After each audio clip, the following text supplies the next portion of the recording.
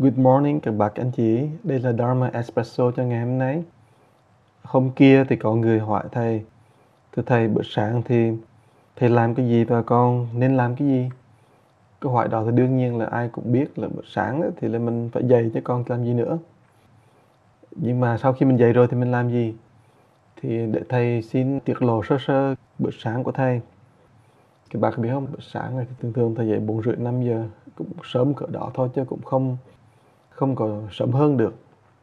Thì khi mà thầy dậy thì điều đầu tiên là thầy mở cái cửa phòng ra, cái ban công nó mở cửa ra thì là trời lúc nào cũng còn đang tối cả, nhất là bây giờ là mùa đông thì càng tối nữa. Thì thầy mở hai tay ra, nhắm mắt lại, mở mắt ra và nói với lòng mình là I'm open, tôi khai mở. Thường thường là thầy nói bằng tiếng Anh chứ thầy không nói bằng tiếng Việt. I'm open. Và mỉm cười, thầy cảm ơn là trời đất là một cái ngày mới nó tới.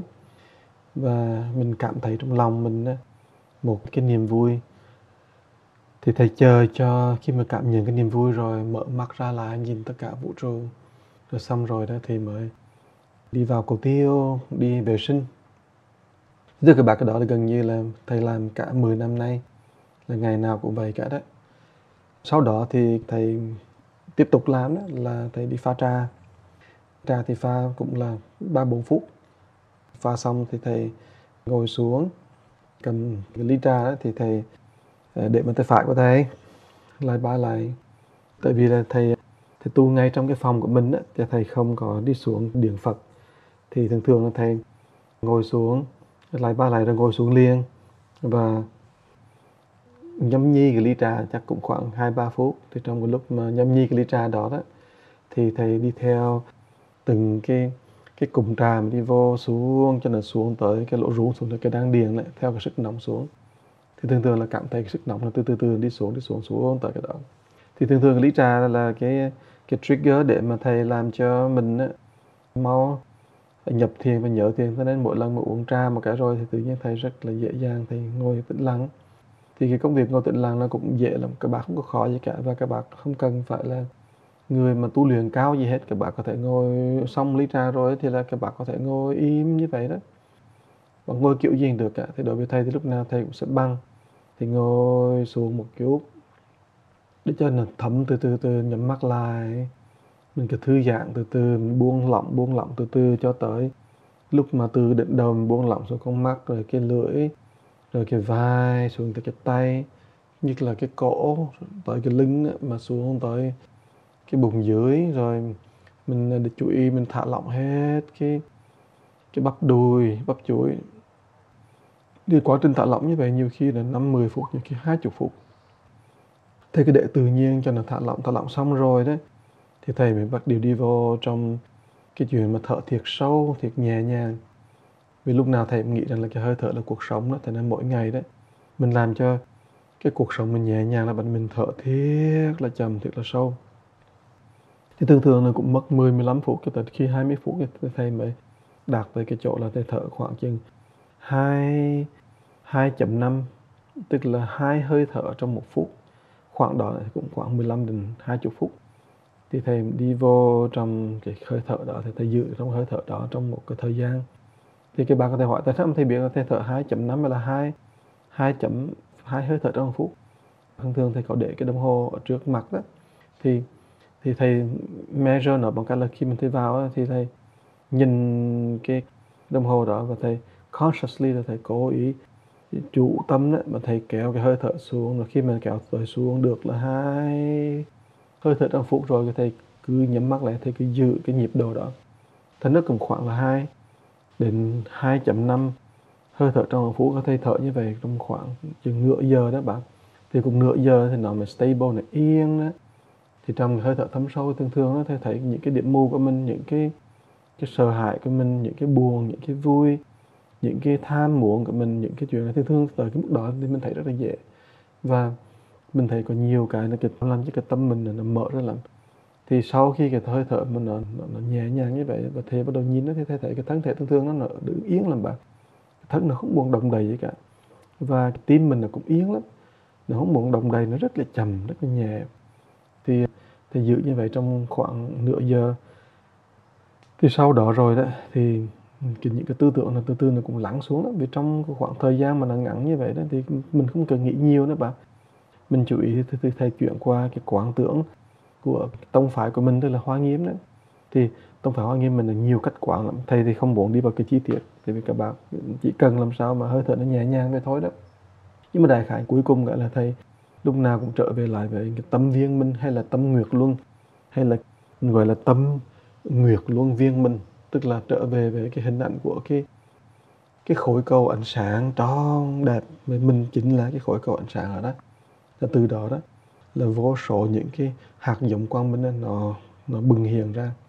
Thì mình đi vào trong cái quán, hay là trong cái cảm nhận đó, là mình không còn bị kẹt ở trong cái sắc ấm, trong cái thân xác, trong cái tư tưởng, trong cái tình cảm, và trong những cái thói quen của mình nữa.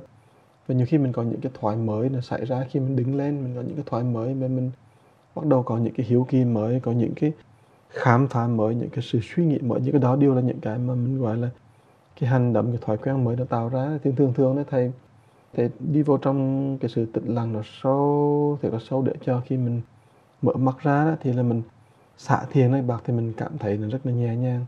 Thì thường thường lúc mà thầy mà xả thiền thì lúc đó trời nó cũng đã sáng rồi. Thì trời thường thường nếu mùa đông nữa thì thầy chờ, cũng phải chờ, nhưng mà cũng cái khoảng canh canh á, khoảng 8-9 giờ thầy mới ra. Nhiều khi mùa đông nữa thì thầy ngồi từ bữa sáng, thầy ngồi tuốt cho tới khoảng 10 giờ 10 rưỡi thầy mới ra. Bây giờ cái lúc này đó là lúc mà bây giờ thầy là commitment của thầy là trong một tuần đó là thầy chỉ có cái 2 ngày là thứ hai và thứ sáu là thầy có thể ngồi lâu được thôi. Chứ còn bình thường là bây giờ là thầy đi dạy là 7 giờ thầy đi dạy đâu các bác. Thành ra là thứ ba nè, thứ tư nè, thứ năm và thứ bảy thì thường thường là thầy phải, bây giờ trong cái khoảng thời gian bây giờ thì thầy phải dậy, phải xả thiền trước 7 giờ để mà đi. Và do đó là thường thầy làm mấy cái Dharma Espresso này là nửa đêm, hoặc là thầy làm cái đêm hôm trước rồi để ngày hôm sau đó, thì chắc các bác nghe. Nhưng mà nói chung thì thầy mở mắt ra là bầu trời nó sáng rồi. Và cái đó nó làm cho thầy đi từ cái chỗ lúc mà mình vừa nhập thiền đó, thì cái trời nó còn tối, mà khi xả thiền nó sáng ra đó, nó làm cho cái quan niệm của thầy về cuộc sống cũng thay đổi từ bóng tối ra ánh sáng. Và trong lòng mình cảm thấy nó rộn rã khi mà mình bắt đầu mở mắt ra mà thấy bình minh như vậy. Thì thường thường là thầy lập tức thầy làm cái phương pháp mà mình gọi là Quan Âm Thủ Nhãn. Thì thầy tập cái thủ nhãn là cho ra cái thủ nhãn, làm sao mình buông đi cái thủ nhãn, làm sao mà mình có thể có cái khả năng đó là mình xoa dịu những đau khổ của người khác. Rồi cái thủ nhãn làm sao mình có cái khả năng mình gỡ những cái rối ren tâm linh của mình và người. Rồi cái tập cái thủ nhãn làm sao mà mình có thể là mình nhấc bổng, mình làm cho những người mà đang khốn khổ, đang đau buồn đó, mình nhấc bổng người ta lên. Và cuối cùng là cái thủ nhãn mãn nguyện, là cái thủ nhãn mà mình có thể là cái hóa thân của Đức Quán Âm Bồ Tát có ngàn tay ngàn mắt. Thì thường thường cái quá trình mà thầy tu như vậy nó không bao giờ mà là dưới 3 giờ đồng hồ cả các bạn. Lúc nào nó cũng trên cả, và ngày nào thầy cũng tập luyện. Nhưng mà cuối cùng cả đó, các bạn biết không, cái mà điều mà thầy vui sướng nhất là thầy có cái thời gian cuối cùng cả, khi mà thầy sắp đứng lên đó, thầy lúc nào thầy cũng chắp tay, thầy hồi hướng, có nghĩa là thầy nói rằng là con ngày hôm nay là con tu dùng cho những cái người mà chưa có cái cơ hội tu.